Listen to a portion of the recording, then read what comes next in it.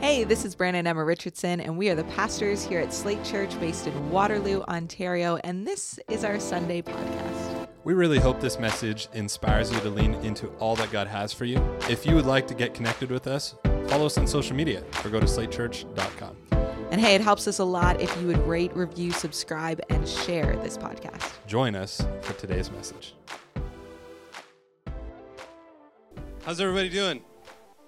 Good. All right. Can we thank the band for a wonderful job this morning?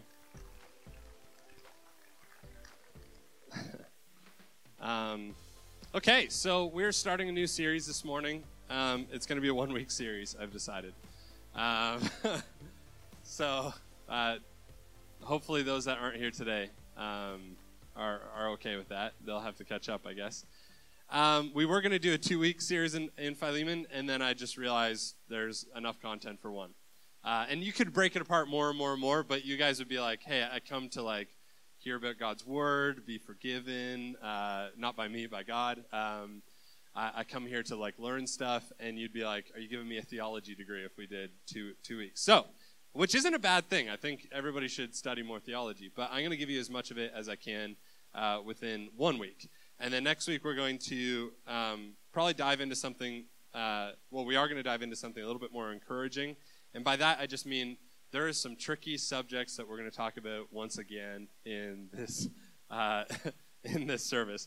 And once again, if you haven't been with us for the last couple of weeks, we've been talking about sexuality and eros, that type of love that two lovers have for one another and with one another. And today we are going to talk about some more interesting stuff, which is going to be good. And you might be like, what? If you read Philemon, you're like, what? What are you about to talk about? But it does talk a little bit about slavery. Of course, this past week we had a really big thing happen in the States with the overturning of Roe and Wade, Roe versus Wade, and Roe and Wade. That's interesting. But we're going to jump into it a little bit because, as one pastor said recently, they said, if you don't disciple your community, somebody else will. And I don't know what voices you're listening to, but we're not going to talk about that part of the service for sure. There's somebody a little upset that we're going to do that, so we'll avoid that for today. Why don't we pray and then we'll jump into it. Jesus, thank you that we get to gather here this morning. Thank you, God, that you are present with us. And God, thank you that you want to move. God, in every book of the Bible, in every verse, in every letter that was penned, God, you meant it for our you meant it for our betterment, but also our better understanding of who you are. And so, God, I pray that as we read this word today, as we read Paul's letter to Philemon, that, God, we would be impacted by it, that, God, there would be something in us that is stirred, and that we would understand the importance of forgiveness and all of these things. God, if we walked into here and we've got a bunch of different things on our minds, God, I pray that, God, you would just quiet our souls so that we can hear you. I pray this in Jesus' name. And everybody said, amen. Okay. Is everybody awake this morning? Okay. Let's just, one thought that I had while we were worshiping is just let's not be the 9 a.m. crew that just uses the first couple of worship songs as warm up or wake up time, let's come woken up, if that's the right way to say it. Let's come ready for what God wants to say to us. And let's make sure that from that first song, if we could attend the 9 a.m. service, that we're ready to worship God right off that first note.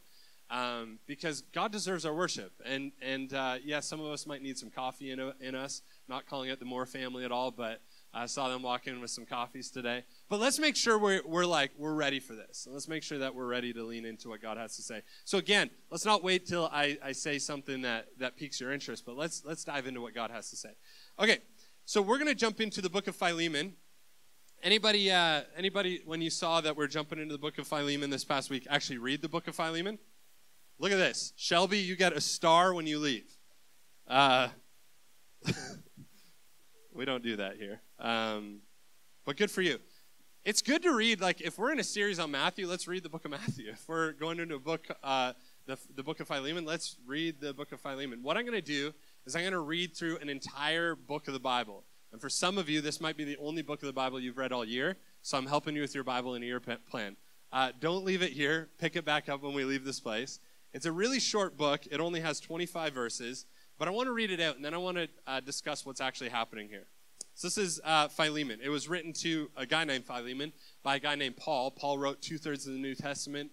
He was responsible for the expansion of the church, a large expansion of the church in the early years of Jesus, of the Church of Jesus Christ. And he's writing to Philemon about one of Philemon's servants, one of his slaves. And he's basically going to try to convince Philemon to free his slave. That's kind of what's going on here, okay? So here we go. Verse 1. Paul, a prisoner of Christ Jesus, and Timothy, our brother. And I kind of like this because the rest of the content of the letter, Paul's kind of implicating Timothy. He's like, you know what? If you don't like what I'm saying, there's also, does this just keep going in and out behind me? Maybe we just is there a way to unplug it and just not have anything? It's going to be a little, that's freaking out, eh? Okay. Let's read this. So he's implicating Timothy in this, and he says, to Philemon, our dear brother and fellow worker, to Apphia, our sister, to Archippus, our fellow soldier, and to the church that meets in your home. So you might be wondering, who are these people? Theologians believe this is directed towards Philemon, and then likely his wife and their son. He says this, grace to you and peace from God, our Father, and the Lord Jesus Christ. I always thank my God as I remember you in my prayers, because I hear about your faith in the Lord Jesus and your love for all the saints. I pray that you may be active in sharing your faith so that you will have a full understanding of every good thing we have in Christ. And I love this verse, and I love this part of Paul's letter to Philemon, because he's saying, listen, by actually sharing our faith, that's how we come into a greater understanding of our faith. For some of us, we won't share our faith because we think well, if I just had a greater understanding of what's actually happening, then I'd be able to share it. But it's actually in the sharing of your faith that you learn more about your faith, because in sharing your faith, it will be questioned, and you'll actually have to go away and think about what's been questioned, come back, and actually have a greater understanding of your faith. So he's like, listen, if you want to have a good understanding or an understanding of every good thing we have in Christ, begin sharing your faith. Your love has been given to me, your love has given me great joy and encouragement, because you, brother, have refreshed the hearts of the saints. Paul's writing this from prison. Keep this in mind. Therefore, although in Christ I could be bold and order you to do what you ought to do, yet I appeal to you on the basis of love. I then, as Paul, an old man and now also a prisoner of Christ Jesus, I appeal to you for my son, Onesimus, who became my son while I was in chains. Formerly he was useless to you, but now he has become useful both to you and to me. Which is interesting because Onesimus is Philemon's slave. He's saying previously, when he was your slave, he was useless to you. But now he's become useful to both you. And what's happened? He said, I'm sending him, who is my very heart, back to you. Paul's communicating the connection he has with Onesimus, this slave that has run away from Philemon. I would like to have kept him with me so that he could take your place in helping me while I am in chains for the gospel. But I did not want to do anything without your consent, so that any favor you do will be spontaneous and not forced. Perhaps the reason he was separated from you for a little while was that you might have him back for good, no longer as a slave, but better than a slave, as a dear brother. He is very dear to me, but even dearer to you, both as a man and as a brother in the Lord. So if you consider me a partner, welcome him as you would welcome me. If he has done you any wrong or owes you anything, charge it to me. I, Paul, am writing this to you with my own hand. I will pay it back, not to mention that you owe me your very self. He's kind of twisting his arm a little bit there. He's like, not to mention you owe me yourself, your very self. I do wish, brother, that I may have some benefit from you in the Lord. Refresh my heart in Christ. Confident of your obedience, I write to you, knowing that you will do even more than I ask. And one thing more, prepare a guest room for me, because I hope to be restored to you in answer to your prayers. Epaphras, my fellow prisoner in Christ Jesus, sends you his greetings, and so do Mark, Aristarchus, I butchered that, sorry, Demas, and Luke, my fellow workers. The grace of the Lord Jesus Christ be with your spirit. Man, there's a lot going on in here, isn't there? And I have a lot of questions about what's going on. I have a lot of questions about, like, hey, why would Paul, he says, listen, I could tell you what you ought to do, but rather than telling you what you ought to do, I'd rather appeal to your heart, is what Paul's saying. And that gives me some level of question, because it makes me ask the question, like, oh man, like, does this mean, like, the Bible or the early church, do they support slavery? Like, what's going on here? One of the things to just keep in mind is that there's a lot going on in the church at the time.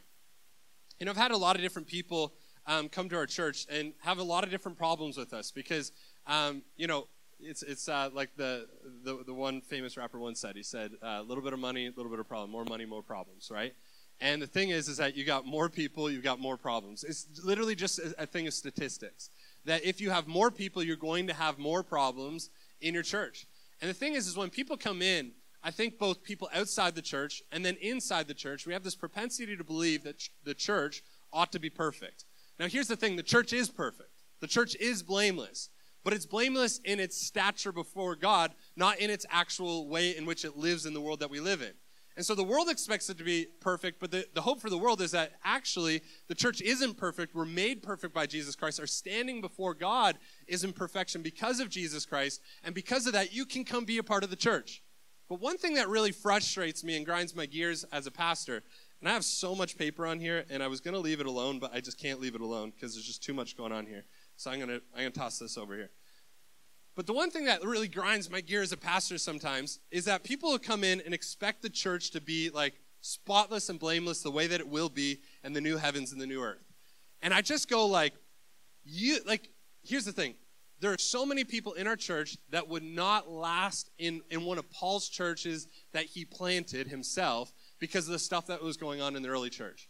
Like, let's just consider that even people like the church in Corinth or the church in Ephesus, like what Paul's trying to correct in a lot of these churches is like, hey, stop sleeping with your parents.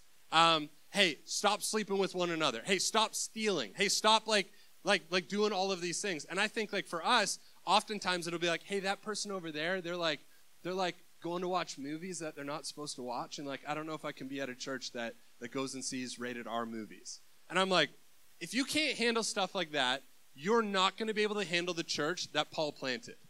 In fact, what you're saying is hey, Paul needs to have a greater handle on what's happening in his church there before I even step foot into that church. What we see in Paul's letters to even Philemon is he's going, listen, you've got this slavery thing going on, and we need to deal with this. And what he's saying, so little bit bigger problems happening in the ancient Near East. So a little bit of context. Philemon is a leader in the church. When Paul came to Colossae, he established a church that he writes to in the book of Colossians. And in the book of Colossians, he's writing about all these different things. Philemon would have came to know Jesus during Paul's missionary trip to Colossae. And on that missionary trip, Paul would have set up a leader in the church in Colossae, and Philemon would have come in to be one of the leaders within that church. And so what we have is Paul's not just writing to anybody in the church in Colossae, but he's actually writing to Philemon. And Philemon is a leader that has people inside his home and is teaching them the gospel and is teaching them based on what he's learned himself, all about what he knows about Jesus Christ and what he's learned from Paul and what he's learning from that community and what he's learning from the apostles during this time. And so Paul is trying to bring Philemon along in his own discipleship journey. What we see is that Paul actually takes the long way around. So I want to start backwards, and then we're going to walk through some of the problems that we see actually within the book of Philemon. So the first thing that I want to speak about is this, is that Paul is actually urging us as a church here in 2022 through the book of Philemon to love one another as Christ loves us. Okay, so it's really important to grasp that he's not just writing to Philemon, he's writing to everybody who will read this letter. And the reason is because he's actually demonstrating Christ's love for Onesimus and for Philemon in the way that he's writing to Philemon. During this time, the Roman Empire, the economy actually ran off of slavery.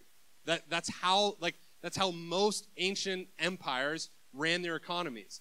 And the Roman Empire was believed to have about 60 million slaves during this time that worked for the Roman Empire, but also people within the Roman Empire. And it was completely okay within that cultural standard to own slaves. And so they'd have these slaves, and they'd have people working for them and everything else. And one of the things that the Roman Empire was getting really afraid of is that these 60 million slaves would eventually rise up and revolt against the Roman Empire and overthrow the Roman Empire. And so the Roman Empire said, okay, well, that seems to be a problem for us. And so rather than deal with that problem and think up a different way to hold their economy, what they decided was that they would scare the slaves into staying with their masters and gave their masters the freedom to kill any slave that actually ran away. Now, I don't know if I'll get a chance to say this later, but it's worth saying this, is that the church was planted in a context that it could not reverse every single thing that was going on in an instance. Like the gospel, as it reaches somebody, has to sink deeper as they go through their sanctification process. And as they go through that sanctification process, what we see is that as the gospel touches more and more places of a person's being, that they actually will see more regeneration in their soul. They'll actually see more changes happen within. And so the early church is trying to change all of this. But what we see actually in history, and I mean, we could debate church and state all we want, but the first Christian state, the first Christian nation that ever came to be, which is in 300 AD, we see in the Roman Empire that through Emperor Constantine, we actually see the reversal of this law about slaves obeying their masters and everything else. We actually see that taken off the books as Constantine himself becomes a Christian. And so what we see is like it takes a lot of time to get to that place, but once the heart of Christ impacts a nation, we see that some of the most dysfunctional and disgraceful things that are happening within a nation start to flow away because those in power start making decisions not based on what the world wants, but actually based on what God wants. And so what we see is Paul's dealing with this dilemma before the state actually changes their mind on this thing. And so what we see here is Philemon Paul's talking to Philemon, and he's saying, listen, I know it's within your rights to kill Onesimus, but I'm asking you not to. And that's actually quite impactful because he had every right to.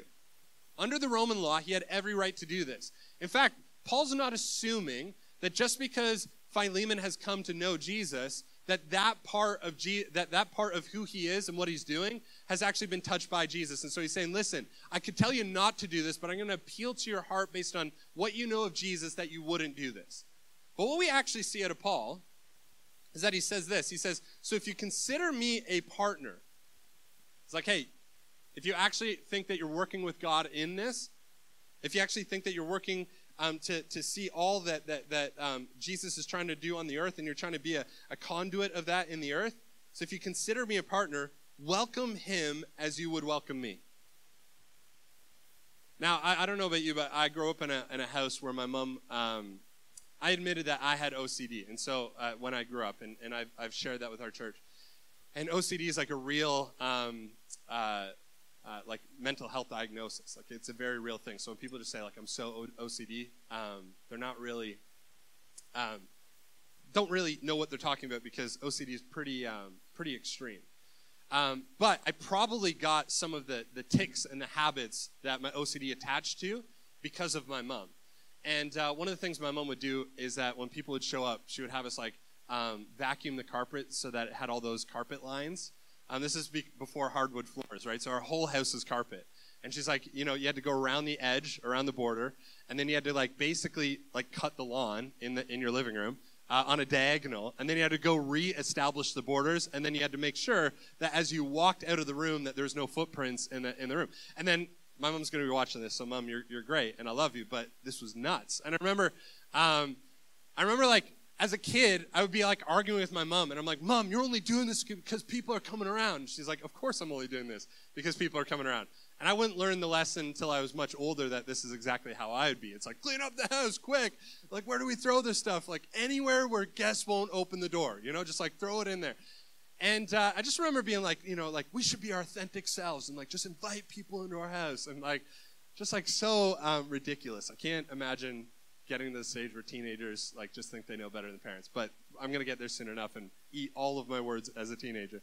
But so all of this would happen, and like there's a preparation when we have guests. Like for those of us that don't prepare for when guests are coming, they're probably really close friends, or that's the last time like those guests want to come to your house. Like people don't want to sit in your mess or like get your long hairs tangled in between their toes while they're walking across their carpet. Like, that's not a great experience for somebody. When Nate had this big dog, it was slobbering all over the place. I was just like, Nate, until that dog dies, like, we're not going to be hanging out at your house, and that's what happened. Like, his dog died, and I started hanging out with Nate again. And so, we've talked through this. This is a part of Nate's story and him being sanctified by Jesus Christ. So, the dog died, he became a part of the church again. So, this is kind of standard. And so, what Paul is saying to Philemon is he's saying, like, hey, like, welcome him as you would welcome me. Well, Paul is, like, the head of the church at this point. Like Paul, and you can make some theological arguments that Peter is based on what Jesus said, everything else, yes. But Paul is establishing churches like we haven't seen before. And he's establishing these. He's a guest of high honor. And Philemon would have rolled out the red carpet for Paul as he came. And Paul's saying, listen, I know you have the right to kill this man. I'm asking you to roll out the red carpet for him.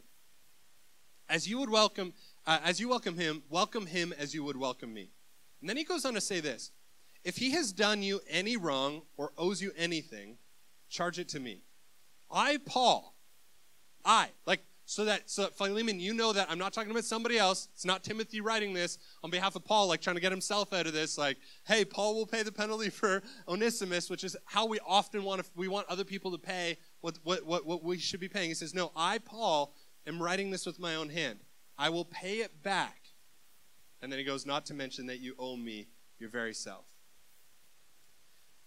Listen, what Paul's doing here, and this is one of the most beautiful books in the Bible for this reason, is Paul's saying to Philemon, he's saying, listen, based on the way that the world is set up, you have every right to put to death, in our society, Onesimus.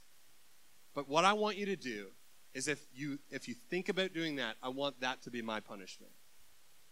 What Paul's doing is he's putting his life on the line. I mean, I can just imagine. He wrote this in 60 AD. Paul would write many other letters to other churches post this time in the next 10 years, in the next few years of his life before he was actually killed. What we actually see is that he's saying, listen, I've not only heard the message of Jesus Christ, Philemon, but I want to reveal to you what it looks like in action. Because death is owing to Onesimus, what I'm saying is, let him go and take me on. Let him go and I'll pay that penalty for us. And church, I think sometimes we can actually take for granted the message of Jesus Christ in our lives. Like, it can be just such a routine for us, and it can just be something that we know kind of like up in our heads. It can become all academic for us or merely a habit. And so many of us that have decided to follow Jesus, it can become so many different things in our lives. But what Jesus must become for us is the reality in which he meant for us, which is not to just know something intellectually, but to actually allow it to sink down into our hearts. Like, the heart of the gospel is not just our ability to communicate it to one another, but it's our ability to live it out in front of a world that does not understand sacrificial love. We just came through this series called The Four Loves, and the biggest one that we traced all throughout the series was this agape, this love that goes and is self-sacrificial and lays itself down for one another. And it's self-sacrificial in the way that it goes out, and it loves the people around us. And what Paul is demonstrating is not just a theological leaning, but he's actually demonstrating a love, a practical love to Onesimus and saying, listen, I will love you in the way that Jesus has loved me.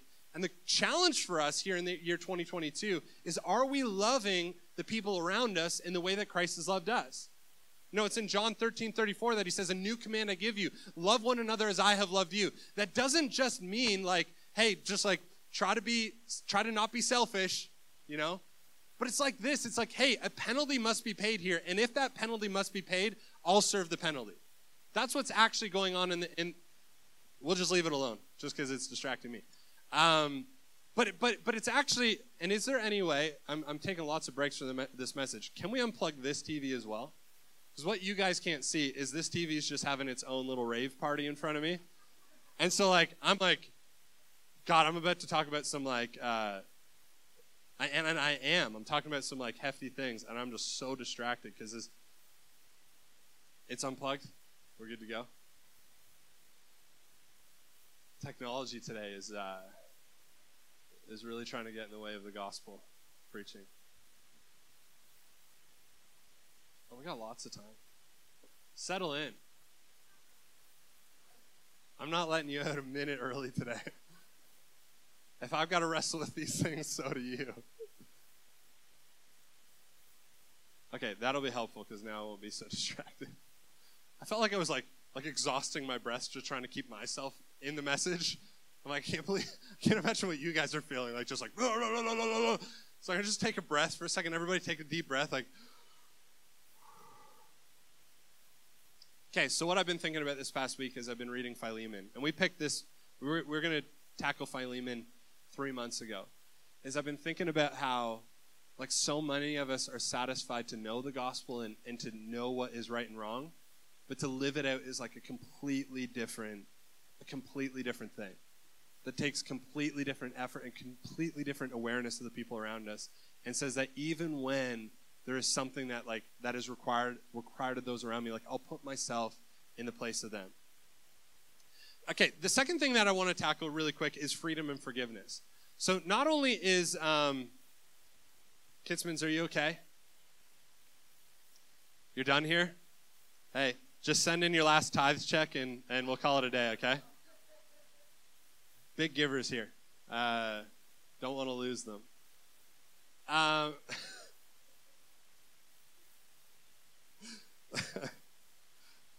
Oh, man. How awkward would it be if they were, like, legit? They're like, no, like, that was it. You hit the barrier there. I want to talk about freedom and forgiveness for a minute. Again, I think I'm trying to establish a foundation again because I'm going somewhere with this message that hits our cultural moment. But I want us to get there in a way that understands that, like, the Bible isn't meant to be used as a weapon, but it's also not like I love when pastors will say like things like the Bible is Jesus with a leather jacket on, and it's like, wow, that's so clever. Or things like the Bible is God's love letter to us, and I'm like, yes, it is, but it's not only a love letter to the church. Like, it's demonstrating his love, but it's not only a love letter to the church. But it's also not meant to be only a weapon. The Bible is a sword. We hear about the armor of God, and the word is described as a sword, and it's like, okay, yes, it is that, and it is a love letter, but it has to be both, and when we use it is really important. And so Paul is writing to Philemon, and one of the things he's also doing is he just keeps demonstrating the power of Scripture in real life. Like, I think we read these things and we hear this ancient world that was lived in, and we're like, we don't know if it's real, we don't know if it's fictional, we don't know if it's story. And so we hear this story about Onesimus was a slave, and if he came back, Philemon was going to kill him, and we're like, oh, look, what a great fairy tale. And yet, what we have to see this is not a fairy tale or not some story of some pretend historical study that theologians have done to understand more about Philemon, but this is a reality for somebody in the world at that time. As real as Ukraine and Russia and the conflict that's going on there, as real as slavery was here in North America not too long ago and still dealing with the ramifications of that, like it was as real for them as these things are for us today. And so we're not talking about like Paul just what are we learning from Paul here, and like man, Paul's such a nice guy. No, we're talking about life and death here. And another passage that Paul is demonstrating to Philemon in this passage is this parable when Jesus talks about in Matthew, when he talks about the servant that was forgiven for the debt that he owed his master. Do we all remember this story? Where there's this amount that the servant, he owes the master, and basically, again, in this time, like he's worried for his life, and the master brings him in, and he thinks like, man, this guy can take my life. And he says, no, I'm going to forgive you. I'm going to forgive all of your debt, and you can go on from here. And it was a massive amount of money that this servant owed his master. Well, this servant walks out of this place. And as he walks out of this place, he finds a servant that owes him like $10.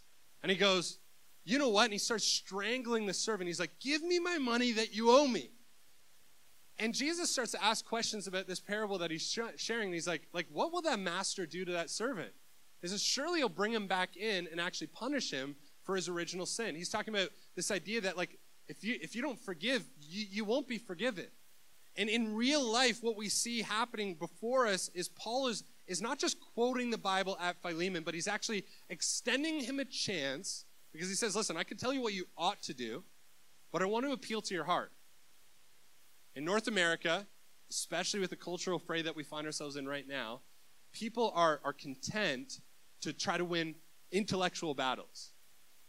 And yet we're not fighting merely an intellectual battle in the world that we live in right now. It's a heart battle. It's a motivations battle. It's a battle not just for people's minds, but it's actually for their desires. And if you don't get at somebody's desires and what they want and who they really want to serve, there's no changing what they're thinking about something. And so what Paul is going after is not Philemon's mind, but he's actually going after his heart. And he's saying, listen, like, you have a right to go out and strangle your servant. But I want to remind you that Christ has forgiven you for much, much more than you could ever ask for. And where this hits the ground in our culture today is, for a lot of us, we want to walk around and strangle people for the things they're struggling with, or strangle them for the things that they've done, or strangle them for the things that they've done to us. And we want to have a foothold in their life to hold something over them. And the thing is we're often pulling out one sin issue in people's lives, and we're saying, like, hey, I'm going to hold this over you. And yet, meanwhile, what Paul's coming to is not just that Philemon is struggling with being a slave owner, but he's saying, like, listen, Philemon, you are filled with sin even beyond these things. You were filled with sin when Jesus found you, and yet you were set free from that. And so what I'm asking you is to take this one issue that you have with Onesimus, and I'm asking you to forgive him. And he's setting a foundation for what it looks like for Philemon, and then for us as a church to interact with the world that we live in and the sin that they struggle with. Okay, is everybody with me so far? So what we have so far, just to recap, because the first point was me dealing with this rave in front of me, is that we have to love the world the way that Jesus loved us. It says that while we were yet sinners, Christ died for us. And I think that we like that, like, he died for our sins. But sometimes we forget that, like, while we were yet sinners, like, my sin that I was struggling with when Jesus found me is different than the sin you were struggling with when Jesus found you. And it was different than the sin that you were struggling with when Jesus found you. And by the way, the sin of the Roman world was different than the sin that we're dealing with today. But yet Jesus, while we were yet sinners, he what? He died for us. Okay, so as he died for us, we have the responsibility to love the world the way in which Jesus loved us. A new command I give you, to love one another as I have loved you. Secondly, freedom and forgiveness. It's not good enough to just forgive, but we also must let people free. We all get that as well. Okay, the other thing that we have here is that we have Paul giving a pastoral response to a broken world. One of the most interesting things about this passage, and I've got 10 minutes to wrap up a really difficult subject.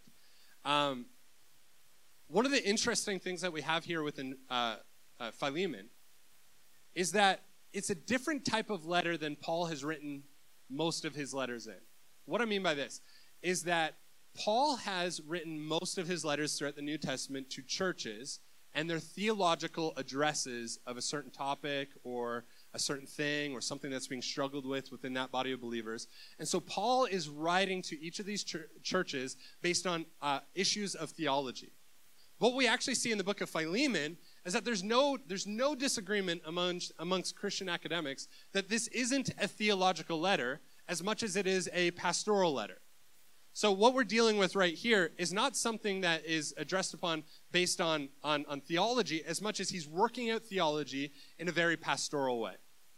So in the book of Philemon, what we see is Paul is encouraging Philemon to approach this very difficult subject not merely from a theological perspective, but from also a pastoral perspective. Why do I say all this? Because I don't know about you, but I'm just like tired of the world that I live in. Is anybody else just like tired of it all? Like everything that comes out and you're like, oh my gosh, like what is right, what is wrong? Like did Trump, like did he like attack the what did he attack? You hear that leading question? I was like, what did he attack? I didn't actually mean that. Like did he do it or did he not? Or we look at these other things and we came through the past 2 years, which was a pandemic, and we came through some big issues on some racial conversations. And I don't know about you, but every time something hits the news, I start to, like, my posture has become like, I start to like close in on myself. I start going like, I can't take any more of this.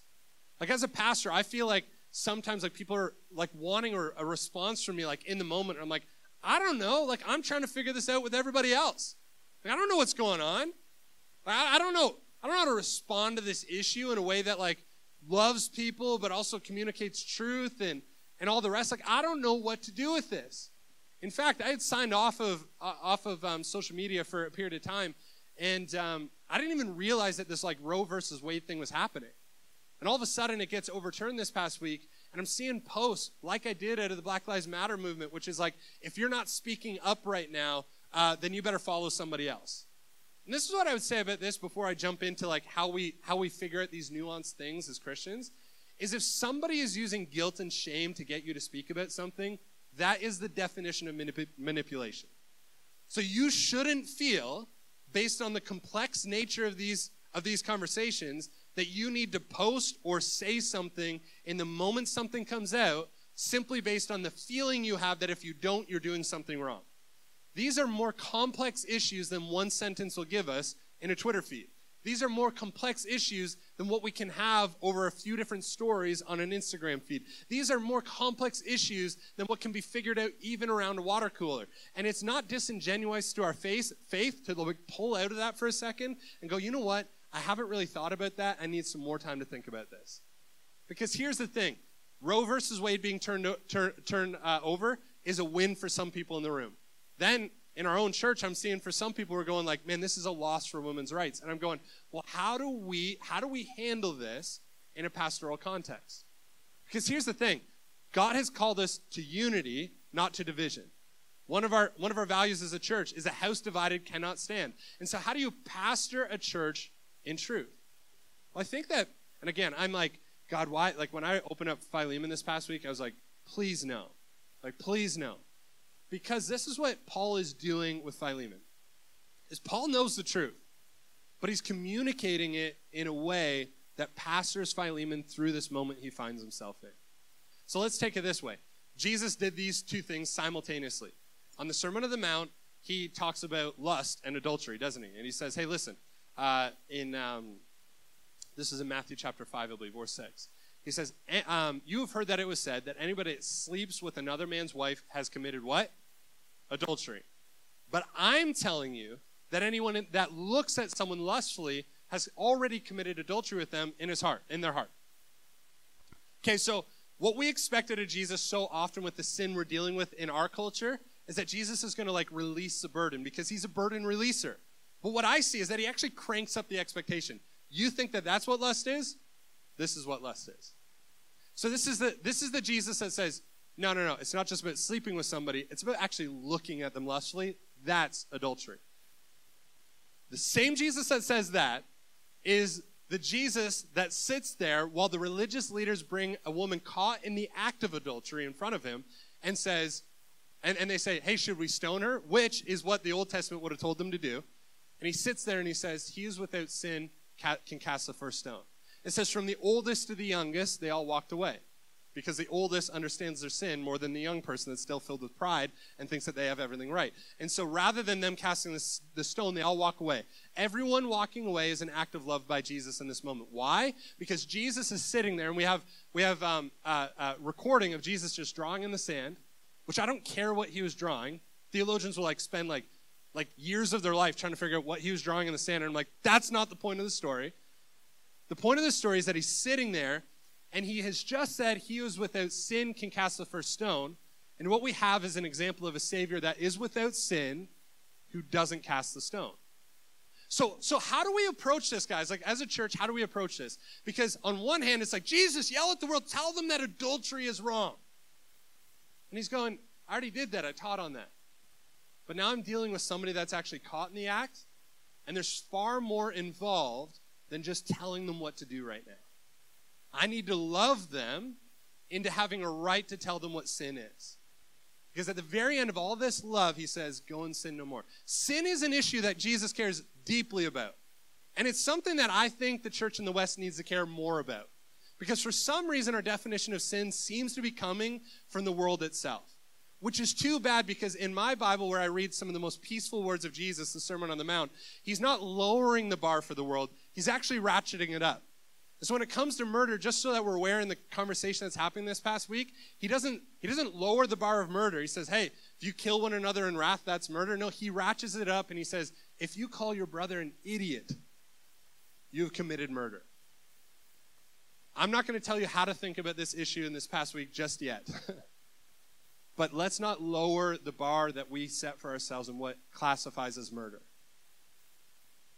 This is a difficult topic that we're dealing with this past week. Abortion is a difficult topic. But what I would say, in your wrestling with it, the thing that we need to wrestle with is Jesus did not ever lower the bar on Christian morality. He only ever ratcheted it up, but he lived it out very differently than what the world and even the church expected him to live it out. And so what we see is Paul, who knows it. Slavery is wrong. But he says to him, he says, therefore, although in Christ I could be bold and order you to do what you ought to do, yet I appeal to you on the basis of what? On the basis of love. And then he walks them through this entire situation. Here's what we got to figure out as people. And I can't tell you how to figure this out because we have to pray to God to figure it out within us. Is we need to be people that can both stand on the words of Jesus that says adultery is wrong. And it's actually worse than you think it is. And then sit with a woman that is caught in the act of adultery and hold space for her as she experiences the love of Jesus live in her life.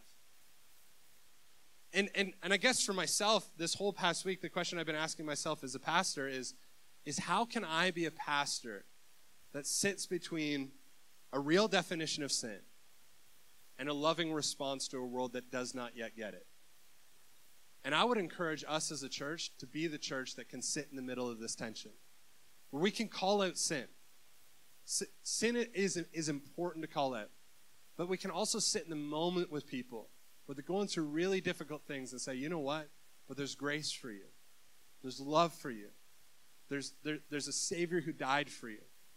I'll show you his love in the way that I approach you. That while you are yet a sinner, Christ died for you. That while you are yet struggling, Christ died for you. While you were yet in the act of it, Christ showed his grace to you. Will we still call sin sin? Yes. But will we still be pastoral in our response? We have to be. So the thing that I'm aware of in our church is that even if I'm to get up here and I'm to say something like, abortion is sin. First of all, I saw a really wise post that says this isn't just a sin issue. What we're talking about with Roe versus Wade is also political. It's economical. It's like all these layers thick. Like it is just, the layers of abortion in North America are just, it's just thick. The layers go deep and deep and deep. And every time you want to make it simple, it's deeper. So while the way that I define murder and the way that I would define abortion might be a sin, there are layers to the way that we have to deal with this. And here's the thing that we have to understand is that even in this room, there are men that have forced partners to go get an abortion in the past. There are women right now, like as I'm speaking about this is such a sensitive topic that you've actually had an abortion yourself. And in these topics, while somebody might want me to yell and say, just say it, Pastor, just say how wrong it is, I'm going, yeah, but there's people that are literally right now dealing with this thing live. Like for me that I've never had an abortion, we've never talked about it, all the rest, this is an easier topic. I'm so far from it. But there's people in the room right now that are sitting at the feet of Jesus and going, what do I do with what's happening in the world? And what we have to do is create space for people to work this out. And if we don't do that, we're not pastoring people well.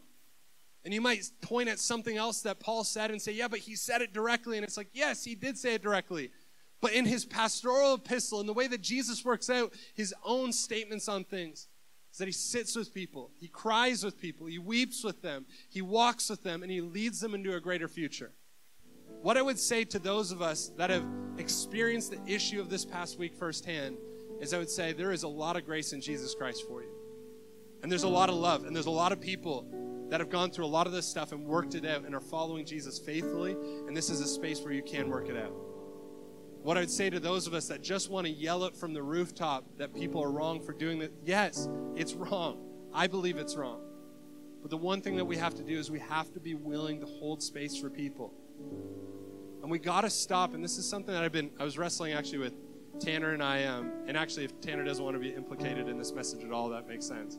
But we were going to a motorcycle course this past week, and an unrelated topic, one of the things that I said to him was, sometimes I just wish that people would judge our church or my preaching based on the way that Jesus preached himself. I wish the pastor would talk about hell more. It's like, well, Jesus talked about hell like maybe 4 or 5 times in his teaching. Like, it was a real thing for him, but like every time he got up there, he wasn't talking about hell. I wish that this would happen. Yeah, but I wish that we would just call this out or get rid of this person. And it's like, well, Jesus had a different way to handle this. Okay, why don't we stand up in this place as we close?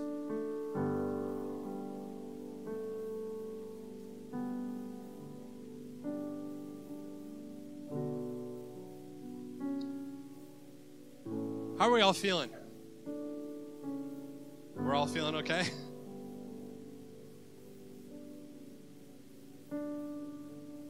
I don't know how to feel. Like, literally over these last 3 weeks, I said to Emma when we were getting ready to come, I'm like, I just don't want to like preach anymore. I don't want to have to be responsible to address anything anymore. I don't want to speak the difficult things. I don't want to open up scripture in a way that's going to hurt people. But at the same time, the thing that's been kind of yelling out to me is if we don't deal with certain things, we're going to find this information somewhere. And I'm not responsible for pastoring the world. I'm responsible for pastoring this church. I want us to know that this is a church where people are loved regardless of their sin. And we will still preach the gospel, which is Jesus' love for sinners. And we'll still preach sin as the Bible addresses sin. But we can't do it in this way that gets angry. We can't do it in this way that washes over difficult things. And so as we're sitting here, I just want to pray. We've got 3 minutes. And so the way that I would love to finish this this service is by everybody just bowing their heads, closing their eyes, and just beginning to pray where you find yourself. And I just want to pray for a few different things, and I'm going to pray for them in consecutive order, and then we're going to go out of this place. The first thing I just want to pray for is for those of us that just feel exhausted by the society that we live in. Just going, I don't even know how to be a Christian in this society, or I don't know what to say. I feel all this pressure. If that's you, could you just raise a hand?